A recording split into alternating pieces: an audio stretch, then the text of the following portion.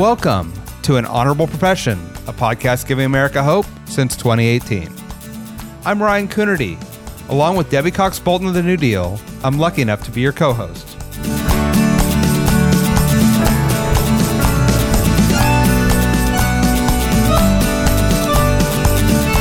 An Honorable Profession is a New Deal Leaders podcast. The New Deal is an organization that supports the next generation of American leaders. From attorneys generals to state senators to mayors to school board members, these are the people that are pushing policies and politics that will respond to climate change, rebuild our economy, address racial injustice, and restore our democracy. These are incredibly talented people who have dedicated themselves to public service when their country and their communities needed it the most. Check out newdealleaders.org to see what I'm talking about. Welcome to An Honorable Profession. I'm Debbie Cox Bolton, CEO of the New Deal. We're proud to support some of the inspiring leaders that you hear on this podcast. In this episode, I talked with Melissa Franzen, small business owner, mom, Puerto Rico native, and the assistant minority leader in the Minnesota State Senate. We talked about what it was like to be in Minnesota after George Floyd's murder and when the guilty verdict was handed down, as well as her work in the legislature to pass meaningful police reform and to address systemic gaps in systems like childcare as we recover from COVID. We also talked about why Minnesota is a swing state, ranked choice voting, what it will take to overcome partisan divisions, and why selling Girl Scout cookies is a great training to run for public office. Melissa Franzen, welcome to An Honorable Profession. Thanks for having me. So great to see you. Talking to you here from your great state of Minnesota, I just want to start with obviously the big news in the last couple of weeks with the Derek Chauvin verdict and the murder of George Floyd. Of course, the whole country was watching, probably the whole world, and so many of us were worried about whether justice would be served in this case. And I'm just kind of curious to start with how it felt to be on the ground in the state, both leading up to the trial, during the trial, and then when the verdict came in. Well, I would say having had, on top of layering this COVID on top of everything else, it's been a very challenging year for Minnesota and for the rest of the country. But this is ground zero of where we talk about the intersection of race and poverty and race and policing. And it's been quite the year. And who knew that, Memorial Day weekend, we were going to have such a tragic news, and also amplified by social media and a video. It was really a call for justice in a very erupted all over the state and also the country. And to be in that limelight, if you will, not in a particularly positive way, was very not only moving, but also we felt the moment that was upon us. And I'm originally from Puerto Rico, so I'm not from Minnesota originally. And having been here most of my adult life and having this experience being here, it was almost like surreal. And then as a lawyer as well, now understanding the criminal justice system as well, having that background and seeing how it all played out, and then pushing for legislative action. And now, obviously, with the verdict, it was very surreal. I think that's the way I would describe it personally. I know many of the players involved, like our Attorney General, Keith Ellison. He's a friend, and I know some of the lawyers that worked on his team on the prosecution side. And I wasn't able to see every detail of the trial. We're in the middle of legislative session here in Minnesota, but we were certainly following as much as possible with the updates. And when the verdict did come, I think we were all ready for whether it be positive or negative. We were just ready for the moment. As the state, we were ready for eruption of potential protest, and not necessarily in a positive way. And we were also ready to embrace a verdict. And when I heard the verdict live, I was numb. I was numb. I wasn't necessarily excited. And a lot of people that I've talked to weren't either. It was just a relief that it actually came out to be the way it did. But I think a lot of people didn't expect it to, because it hasn't for so many people, and so many Black people, and so many other victims of police violence. Yeah. And I think I so agree with you. And I think that's what's so heartbreaking and telling about where we are as a country, that we were all braced for a verdict to come back not guilty when there was so much clear evidence, right? And you just knowing that the system had failed in other cases, I think is, just part of the whole package that we're dealing with, right? This kind of having to go back and figure out how we make this different going forward. And so you pointed out that we're approaching the 1-year anniversary of this, of the murder. And I know from the get-go, after this happened, you've been a leader in your state on looking at police reform from a legislative point of view. You've been working with the People of Color and Indigenous Caucus in particular on this. So tell us a little bit about some of the specific reforms you've been pushing for. And as you head into the end of your legislative session here, what's the prospect for getting some of those passed? Sure. And I would also add, within this same year, we've also had another killing of a young Black man, Daunte Wright, who's just shy of 19 years old and was also killed by a traffic stop gone bad. So it actually amplified what we had already. The scar just got even bigger and deeper. And what we try to do as soon as we heard what happened and saw what happened with the killing and murder of George Floyd, and the People of Color Indigenous Caucus, which is the House and the Senate, we're starting to get a critical mass of people of color. So it's in Minnesota, we have a very diverse population: Hmong, Somali, Latino, Black, and Native. And we all just work together to make sure that our voices are represented, because the system is really not meant for people like us, right? It was founded for white males. And in fact, our Capitol building didn't have restrooms for women for the longest time because they weren't expecting to have women legislators.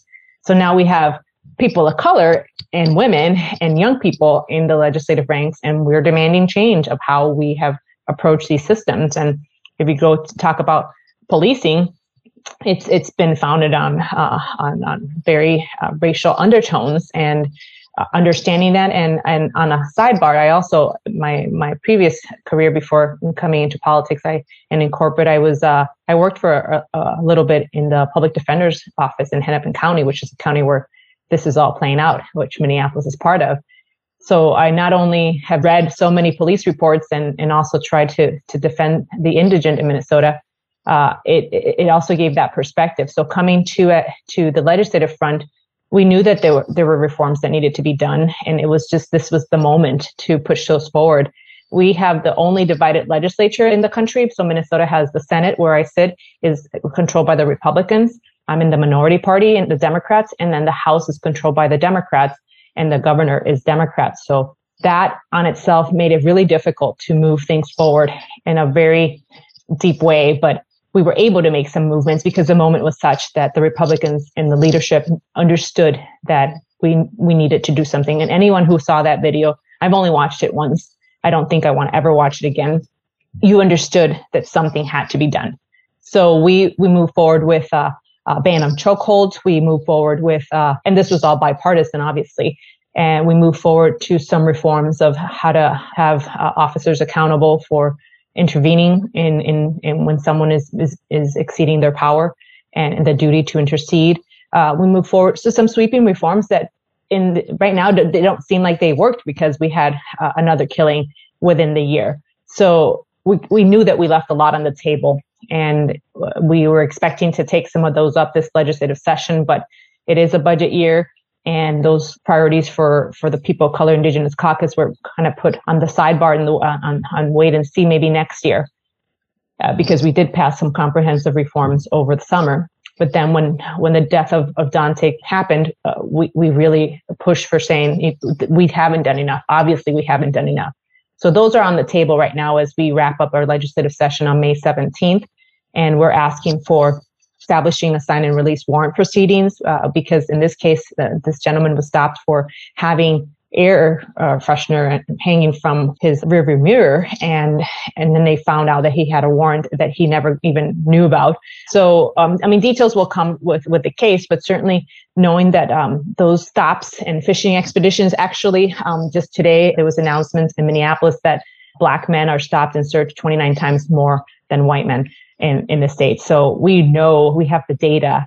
And transparency in data is one thing, but what are you going to do with that information? So we are demanding that those traffic stops and that people should not be stopped and searched, obviously, but stopped for minor infractions, that they can be easily sent a mail receipt or something that doesn't have to have those interactions that end up, in this case, in costing someone's life.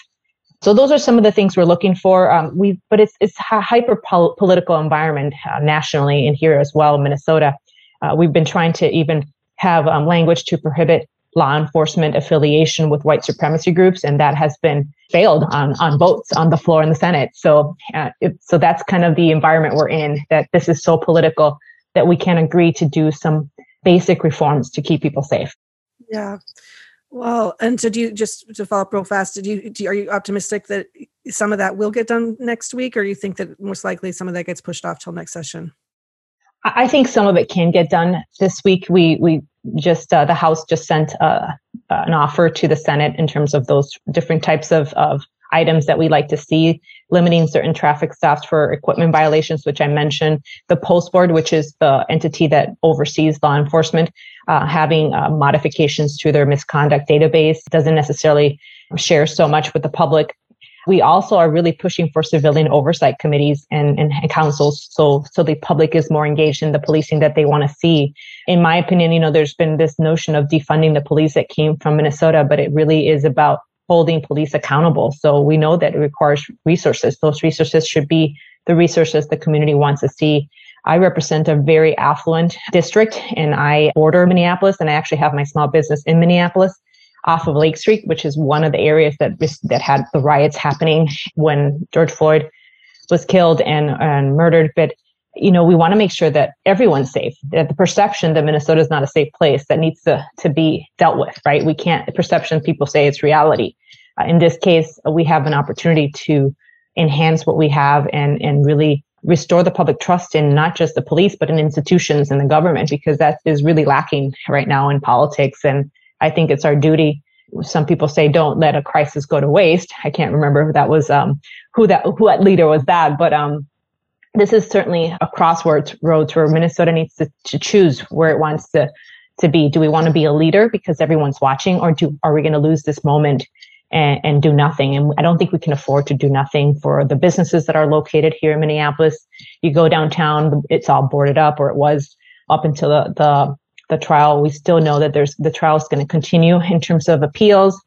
And now we have the Daunte Wright incident that we also are having to confront. And that happened not in Minneapolis, but in Brooklyn Center, which is a northern suburb here. And so this is something that we can't avoid, that we have to tackle. And I think at the end of the day, there is enough push from the public, the business community, and the House and the governor to do something this session. Yeah, that's so good to hear. And I love that. Don't let a good crisis go to waste. I mean, I kind of feel like that's where we are on so many things, right? This has been such a unprecedented year, and obviously police reform and equity more generally, and some of the underlying racial inequities that have existed in our systems for so far too long. We have this opportunity as we're thinking about getting past COVID, to really address some of those. And I'd love to shift to that a little bit. Obviously, you mentioned what a year it's been with COVID, and you have been, like all legislators, really on the front lines of this and trying to deal with the fallout from how people are feeling in your state. I know that you've worked on emergency childcare to help with that issue.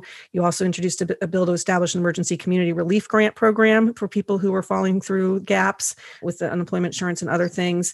And as you mentioned, you're also an entrepreneur yourself with a small business, so you know what small businesses are going through. So I guess my first question on this is just, what has it been like trying to legislate during COVID and to try to get people the help they need? Well, it's been wearing many hats on overtime. Our Minnesota legislature is a part-time legislature, so typically we're in around January to May. Obviously, with the pandemic, we were on every month to extend emergency powers for the governor to be able to deal with the testing, with all the supports that we needed to be ready for what was coming and what did come. And now we're kind of ramping down. Just yesterday, the governor announced that we're going to be phasing out of some of the executive orders and restrictions for businesses, which is a good thing. But this has all been in the midst of people with little information, including leaders, because we're not epidemiologists, we're not the healthcare experts or the health public health experts. So we've had to rely on a lot of information, but we've had lacking federal support, frankly, for the beginning of it. And I feel like now we're starting to get more support when it comes to real science. And I'm not trying to be political. I'm just trying to say that this has been something we've been grappling with. So we've had to take more state action. And I'm grateful for the leadership we have in Minnesota. We have some of the best people in the business when it comes to things like COVID and spreads of pandemics. So we've had really good leaders in that regard to try to keep families safe, kids safe in school and out of school, and businesses. So I've been, like everyone else and my colleagues, helping the community understand, what's the government doing to help support? If you're going to close us down, we can't open our businesses. Are you going to give us loans? So we were, for childcare, for instance, these are small businesses. We know we had a childcare crisis before the pandemic in terms of affordability and even just providers. And we were the first state to put some, $30 million just to help prop up the system and help those providers to take essential healthcare workers and people who needed to be working. They can't do that if they have young children. I have a 4 and a 5-year-old. So it's been a lot of balancing as well. Those are just examples, but we've done a lot of work with unemployment insurance, for instance. Minnesota has a really great program, and we were, again, one of the first states that was able to kick it on high gear and give people the supports that they needed to stay afloat. And then the eviction moratorium. There's so many things that were put in place early on. I think there's a lot of criticism, but at the same time, I think at the end, in the future, we'll see that it was good to have those in place that helped save lives, that helped support families, and we're still doing that. So right now we're going to expect more than $2 billion, I think like $2.5 billion from the federal government for Minnesota. It's one-time money from the American Rescue Plan, but what are we going to do with that? How are we going to continue to support our families and businesses so that our economy can grow back stronger? But back to the previous subject, we know there's some definite racial disparities in every aspect of government in Minnesota, and I'm sure that's the case in many other places, that we can't ignore, and not at this time. So if we're going to use funds, how are we going to do that in an equitable fashion? How are we going to support those who are far worse now with the pandemic than they were before? The gaps that we had in education, the gaps that we had in employment, women who have been having to make the tough decisions of having to stay home and during the pandemic and leaving the workforce. We've got to make some progress.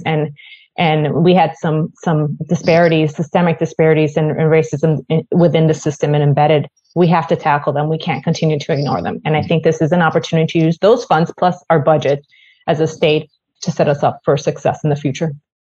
That's so great. And that perfect segue. That I did want to ask you about the American Rescue Plan dollars and whether or not there is planning underway already and what you think that you might be using those dollars for. Of course, we're also hoping that there'll be American Jobs Plan money and maybe American Families Plan money. So there does seem to be, to your earlier point, finally some real help coming out of Washington for states and localities, which is promising. But I think that, as I hear you saying, and I've heard others say, I think that the goal here really is to make sure this money gets used in a way that is transformational and addresses some of these longstanding gaps and inequities, and not just spread around thinly to things that aren't going to really make those big changes. So how do you think about that when you're thinking about spending this money and to make sure that you get the outcomes you want? And are there particular areas that and that you'd like to see, or that are priorities for your state?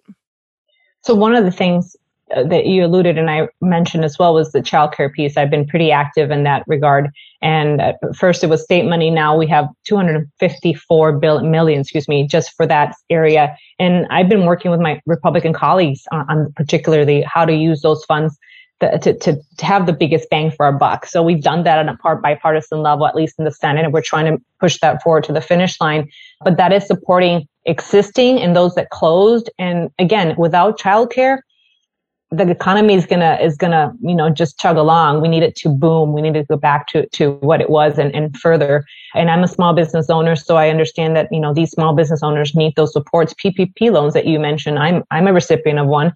We're trying to make sure that Minnesota doesn't tax at the state level those PPP loans as well, because we understand that wasn't what was intended, but that we have to conform with the federal government in terms of that tax policy in order to do so. So that's still being negotiated. I think that's going to happen because a lot of those PPP loans went for childcare. Some of them went for restaurants. Some of them went for, all those basic, smaller mom and pop shops and Main Street businesses that can't really weather the storm as much as the larger businesses. And some of the larger businesses have done really well in Minnesota, right? We are home to Target. I used to work for them at the corporate level. They've had record profits. So there's some good out of this in terms of the economy, but a lot of people suffering too, because a lot of people in Minnesota, obviously meat packing, to talk about that. We had outbreaks there earlier in the pandemic. So we want to make sure that when we reopen, that we have better safety for employees and for people to go back to work safely. So some of those are going to be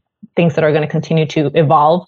But I think Minnesota is a good spot to make those models for other states as well. Yeah, I love that. And one more point on the childcare, because I've heard you talk about it. I think it's so important that we're talking about childcare as an economic issue. Is for too long, childcare was talked about as a women's issue. You talked about your kids. I have my kids. I was shocked when I first had my children and was trying to figure out childcare with working. There was really, it was like, you're on your own. Go figure it out. We had to cobble together something like most parents do. And I think, to your point, it is an economic issue. The economy doesn't work if people can't be in the workforce with their children in good quality, safe daycare or education. So I'm happy to hear you talk about it in that way. My 5-year-old's upstairs doing virtual learning right now because his class got quarantined for 14 days because one kid tested positive. And, it's his reality. And he's, how do I work while he's there? My husband's on the other floor working. We're making it work. But it's difficult and certainly challenging. And a lot of families are dealing with that and the stress that brings onto it. We haven't even talked about mental health supports that we should be addressing now more than ever, because we know there's a big increase in mental health crisis in our country because of COVID, and also because of it was already something that wasn't really talked about or addressed. That's right. Absolutely right. Well, I am optimistic, and I hope you are, that with to your point, you kind of said it something like this. It's just been shown, right? The realities were laid bare, and there's no kind of shying away from that anymore. We kind of knew they existed before, but COVID just put a spotlight on all these things. And I think as a country, we have the opportunity and the responsibility to build back better, as the president says. So I'm absolutely in this time. I am too. Good. I'm happy to hear that. I do want to ask you about one other thing that's going on in the legislature right now, which is also happening a lot around the country, but it sounds like Minnesota is also a place for this, which is democracy and democracy reform and assaults on democracy. You, like many states, it sounds like, have things going in both directions. You've got some bills that have been proposed that would really limit voting and voter access. You and others have been champions of some other reforms to try to change the system, to try to make it work better, in particular ranked choice voting, which is something that the New Deal has also talked about some. I'd love to kind of hear just about what's happening and a little bit for the listeners who don't know about ranked choice voting. It'd be good for them to hear about that too, I think. Sure. And let me start with the voter restriction. When I first ran in 2012, I ran at the same time. We had two constitutional amendments on our ballot. One of them was voter ID. The other one was marriage equality. And luckily or lack thereof, and we defeated both of them. And that was back in 2012. Fast forward to this week, we had another proposal on restricting voters by having this voter ID requirement bill. So we debated that on Monday on the Senate floor, and it passed in the Senate because it's Republican controlled. And what we're trying to have the public understand that we have a really good and stable election system in Minnesota. I can speak for Minnesota because I live here. We have a great Secretary of State. We have the procedures in place to make sure it's safe. And with COVID, there were some changes made to make sure that people were able to access the ballot box, early voting, et cetera. We make it easy for people who are eligible to vote to do this, to participate in democracy. And we encourage that. We still haven't passed restore the vote of felon voting, but hopefully we'll be able to make some progress. But with the debate this Monday, it was really two steps back. Instead of allowing people to cast their vote safely when they're eligible, we're adding to this myth that we have fraud in our election system, that is plagued with fraud. And it's this notion of this big lie. And to be political for 2 seconds, we just have to nip it in the bud. I think we need to make sure that people trust our institutions, trust that we were elected fairly, because, how dare I say that it was a fraudulent election, but it wasn't fraudulent for my election. So let's make sure that people understand that this system is working, that we can make some progress, that we can certainly have all the checks and balances, we still have paper ballots in Minnesota. We can't vote electronically, and we don't want to do that just yet. There's a lot of flaws with that. So we are very cautious about that. We were the last state in the country to take the HAVA funds that would have meant more safety when it comes to our election process. Again, because we have divided government, and some people think that we have bad election outcomes or election procedures in Minnesota. Far from it. I'm a big proponent of what you mentioned, ranked choice voting, because I think it levels the playing field on many things. It's not about, I think ranked choice voting helps with having anyone be part of the electoral process by thinking that really, first of all, if you're running for office, that you don't have to be part of big political parties or big political institutions to run. Anyone can run and have a fair shake. If you bring your platform, what you stand for, and people like you, but like maybe you, Debbie, more than me, they can have you as number one and me as number two. It helps calm down and the rhetoric in politics, because we are looking for that first and second vote just the same way, right? Each vote counts. And at the end of the day, whoever gets over 50% wins. So if there's 20 candidates and in the first round, some people are just knocked off because they don't receive enough votes, those votes go to the second person. And that's how it kind of works. Kind of thinking about it, picking the flavor of ice cream, your favorite flavor of ice cream, strawberry, vanilla, or chocolate. You know, if chocolate's winning and vanilla doesn't get enough votes, then vanilla's out until either chocolate or strawberry gets more than 50%. That seems to be where more people have a voice in the outcome of who represents them. And on top of that, the majority actually wins, versus sometimes you have elections that, you get 30% and you win, or 30-some%. Minnesota has a high voter turnout. I'm not worried about Minnesota, but it also helps when it comes to funding for campaigns, right? You don't have to be the most well-funded campaign. If you have a good message, that message is going to get you through and hopefully be able to get more access to people and take the money factor away from politics. So those are some of the reasons I support ranked choice voting. I also think, the notion of majority rule, majority votes and that every vote counts is actually more democratic than not. So the opponents of it, and it actually wasn't a partisan issue. It's starting to become one, because maybe we don't like the outcome, but the outcome of having more people voting and engaged and really feeling like their vote is going to be counted, even if it's the 20th candidate on the list, I think it actually empowers voters, and we shouldn't be shying away from that. We want to be accountable to the people who send us to elect them, be their representatives. So I hope that eventually goes away and that people really embrace the system, and it's not as complicated. Argue that it is. It just takes a few kinks. Right now, in the district that I represent, I have 2 cities that just voted to support it. So at the local level, Edina and Bloomington and Minnetonka, all 3 of them have all elected to use ranked choice voting. So that is not a bad thing. It's actually moving forward. It was just Minnetonka and Bloomington this last election. So cities are starting to look at it as another option to really get more civic engagement. And I think that's just a positive thing, especially in this time in politics. Absolutely. And I couldn't agree more with you just about the general premise of this whole thing is that the fact that somehow this has become a partisan issue about who thinks more people should vote, not about the outcome of elections, but that's the bedrock of democracy, right? The whole thing seems so just unbelievable to me as an American, right? That we're having this conversation. And I do also think on ranked choice voting, as you well know, it is to your point about some of your local jurisdictions, like New York City is going to do the mayoral race coming up. One of New Deal leaders, Shashara Jones in St. Louis, just won her mayor's race in a version of ranked choice voting. So I think that it's happening more and more. I think people are going to hear more and more about it. I think it's a really interesting possibility. And it saves money. So you don't have to go to a runoff. It just does it in one shot. So it actually saves money. You don't have to have a primary. It actually is more efficient. Yeah, super interesting. So thanks for talking to me a little bit about that. I do want to ask you one other political question, if I can, just in general, kind of more of a political landscape, Minnesota. I just think Minnesota is such a fascinating state for many, many reasons. And I have some answers just from there. So maybe I've got a little connection there. But people think of Minnesota, particularly in recent cycles, as a real swing state. But if you look at Minnesota, I think it's voted Democratic every presidential election since 1972, if I did my homework right. But it's, close elections. So I'm just kind of curious. You've got, it's a pretty white state, as you mentioned earlier, demographically, but you've got farmland and rural areas, you've got the mining areas. So just kind of how do you talk about or think about Minnesota politics and kind of where it falls on the red-blue scale?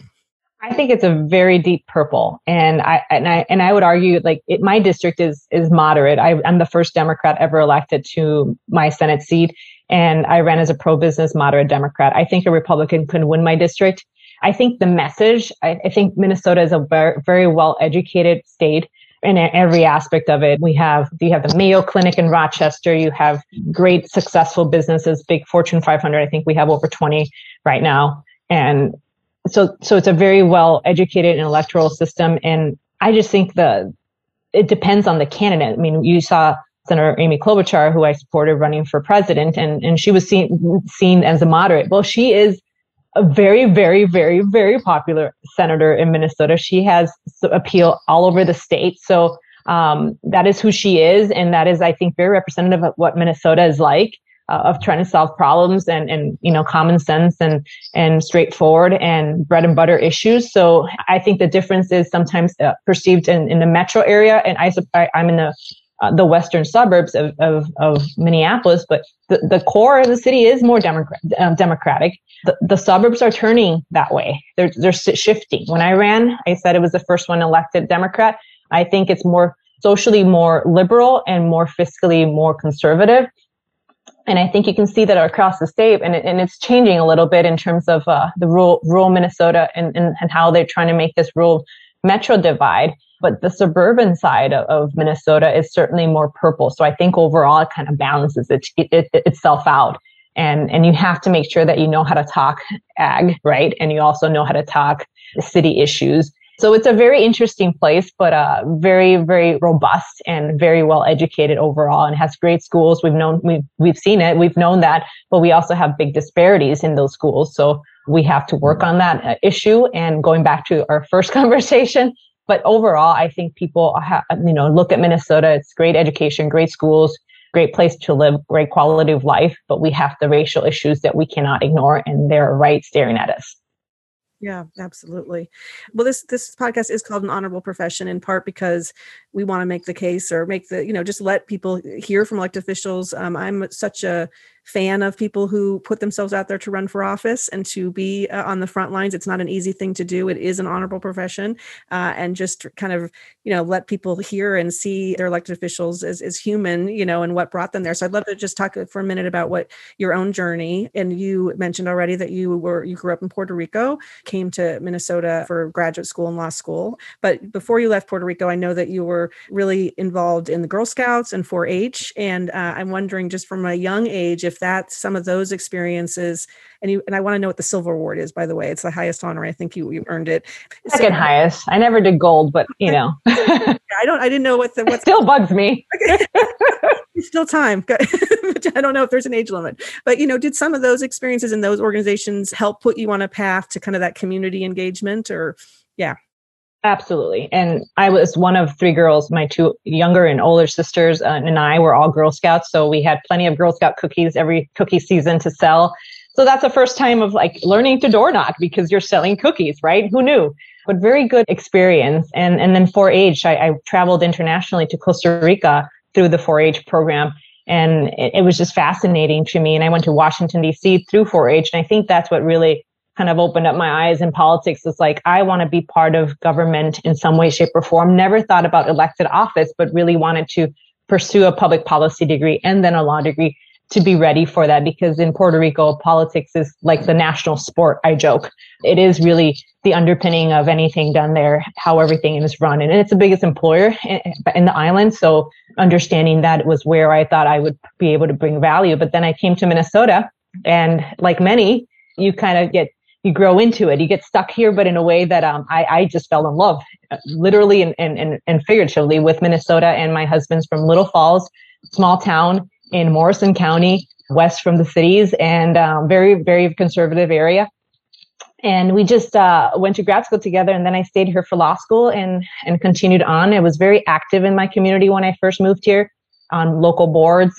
And then when I was done with law school, after I did my practicum at the Hennepin County Public Defender's Office, I ended up in Target doing real estate and doing those deals, and then moved on to government affairs. And that's where I think I really got the bug, if you will, of being an advocate for, in this case, a business on the local, state, and federal level, and was able to lobby on their behalf as well. And then someone thought that I should run for office in the district, and I thought they were crazy. And she happened to be a woman who was the first Latina elected senator in Minnesota. And I thought she was crazy, but because I was not involved in the political Republican Democratic environment, I was very neutral. And I wasn't raised that way, but I convinced my husband. He said he thought I needed to get it out of my system, so I ran, and I went to the precinct caucus and introduced myself, and that was everybody said, you just have to introduce yourself. But no, they quickly started talking about the Castle Doctrine, and many very in-depth policy issues. And I door knocked the heck out of the district and ended up winning to a very long time Minnesotan who was raised in the district, and his father had a pool in his name. He actually ended up being the Republican chair for the state after that. But he was a formidable candidate. And I think by just the simple hard work of doing and being kind of the underdog and doing the work behind the scenes and quietly, I ended up in a year that we had 2 constitutional amendments that the electorate really did come out strong against those amendments, and for a lot of Democrats. So I was part of that, if you call a wave, but I did the work. So then fast forward now, I'm in the state leadership position as a assistant minority leader in the Senate. And this is my 9th year in the legislature. And it's been fascinating. When I first started there, I thought Minnesota politics was in good hands and we were in good shape, regardless of party. Now I worry. And I'm only 40, and now I worry. And I've only been there 9 years, but I've seen in the last 5 years a radical change of how politics has been evolving, and I don't like it. I think we have to go back to let's make politics boring again. When you actually think there's good government, good people, yes, you're going to disagree, but you don't have to be disagreeable. It's been so much left, right, and people like me in the center are having a harder time getting things done, because you never can please everybody, but it's really very polarized. So it's a challenge. We've seen people protest in front of legislators' homes with weapons, and I mean that's real. And not just for politicians, but anyone who's involved in government with, police or judges. And that has to change. We have to really, again, back to my earlier comment of building trust and restoring trust in institutions and in government. We have a long ways to go to get out of this chapter, because I think this is a dark chapter in that. And it's going to take people, to tone down the rhetoric and to run for office. Maybe ranked choice voting might help. I think it would. And also every leader, not just elected, leaders in business, leaders in nonprofit, leaders in the clergy, to really call for peace and just civility, right? Simple civility. Yeah, and I completely agree. And I mean, obviously what you said mirrors what we're seeing on the national level and everywhere around the country with, January 6th, and just this, it really feels like there's people feel like there's a license to, just to completely dismiss another side's thinking about, anything, right? Or, even just can't agree on the facts. And I'm a proud centrist as well, proud, pragmatic progressive, if you will, somebody who wants to build consensus. I'm just, you talked a little bit about what it's going to take, but, I do believe in my heart of hearts that's where most people are. I still believe that. I think that people on either side can be, be louder sometimes, but I think that there's a real desire for most Americans to come together and that we know that there's more that unites us than divides us, right? To say that, that use that saying, but I guess just, what gives you optimism, or do you have some optimism? You hinted that you did, that we can get there, and are there some concrete steps you hope to see in Minnesota to change things? Absolutely. I think we've gone through worse chapters in our history, American history, that we will persevere. We will come out of this. But I think it's going to take people to step up to the moment, right? People who I remember when I decided to run for office, I thought the Tea Party was too radical. I mean, look, fast forward to now. That's what moved me to run. I said, I'm not going to complain about something if I'm not going to do something about it. So whether it's you running or helping someone who is, or supporting a cause that's helping to bring, the tone down in politics, I think it's all of us. It's talking to your neighbors. We've been through a really rough year with COVID, and we're not out of the woods yet, because this is an ecosystem. We have other countries that, we're part of this world and planet. So it's going to take people to talk to their neighbors, to start looking at them in the eye, and to respect each other. Know that there's a place for accountability in policing, but that doesn't mean every police officer is a bad actor. My father and my father-in-law were both law enforcement officers at one point in their careers. And, there's really good people, but there's people who want to abuse power as much as any other profession. And we have to hold those people accountable. And I think it's going to take all of us calling them out. The young lady who took the video of George Floyd, she was part of that accountability, and that took courage. And we need people to step up and be just as courageous and call out injustice and do something about it, and not just act like it's not happening or just because I think it just festers, right? If we don't take action. I think that's why in Minnesota, we have this moment where we can't let it fester. We have to address it, and we can actually be a great example of how to overcome. Yeah. Well, Melissa, I'm so happy to have had the chance to get to talk to you today. It's been so, just inspiring, to be honest. And congratulations on the successes of this legislative session. I wish you well for the last. You were telling me. We hope. I'm going to say, you were talking about what's going to happen next week with having to have lunch, dinner, and snacks packed, because it's going to be a busy week. But I wish you the best of luck at the end of the legislative session. Thank you. I think it's an important role, and I'm glad I'm there. And I will do the best I can to represent not just my district, but this moment in our state and our country. And I look forward to having a positive outcome and a positive future. Great. Thank you so much. It's great to see you. Thank you. Thanks for listening to An Honorable Profession. Please subscribe to hear more amazing leaders, and keep asking your elected officials to be honorable. Boots Road Group produces podcast. I'm Ryan Coonerty, and because we keep things honorable, no tax dollars were used in the making of this podcast.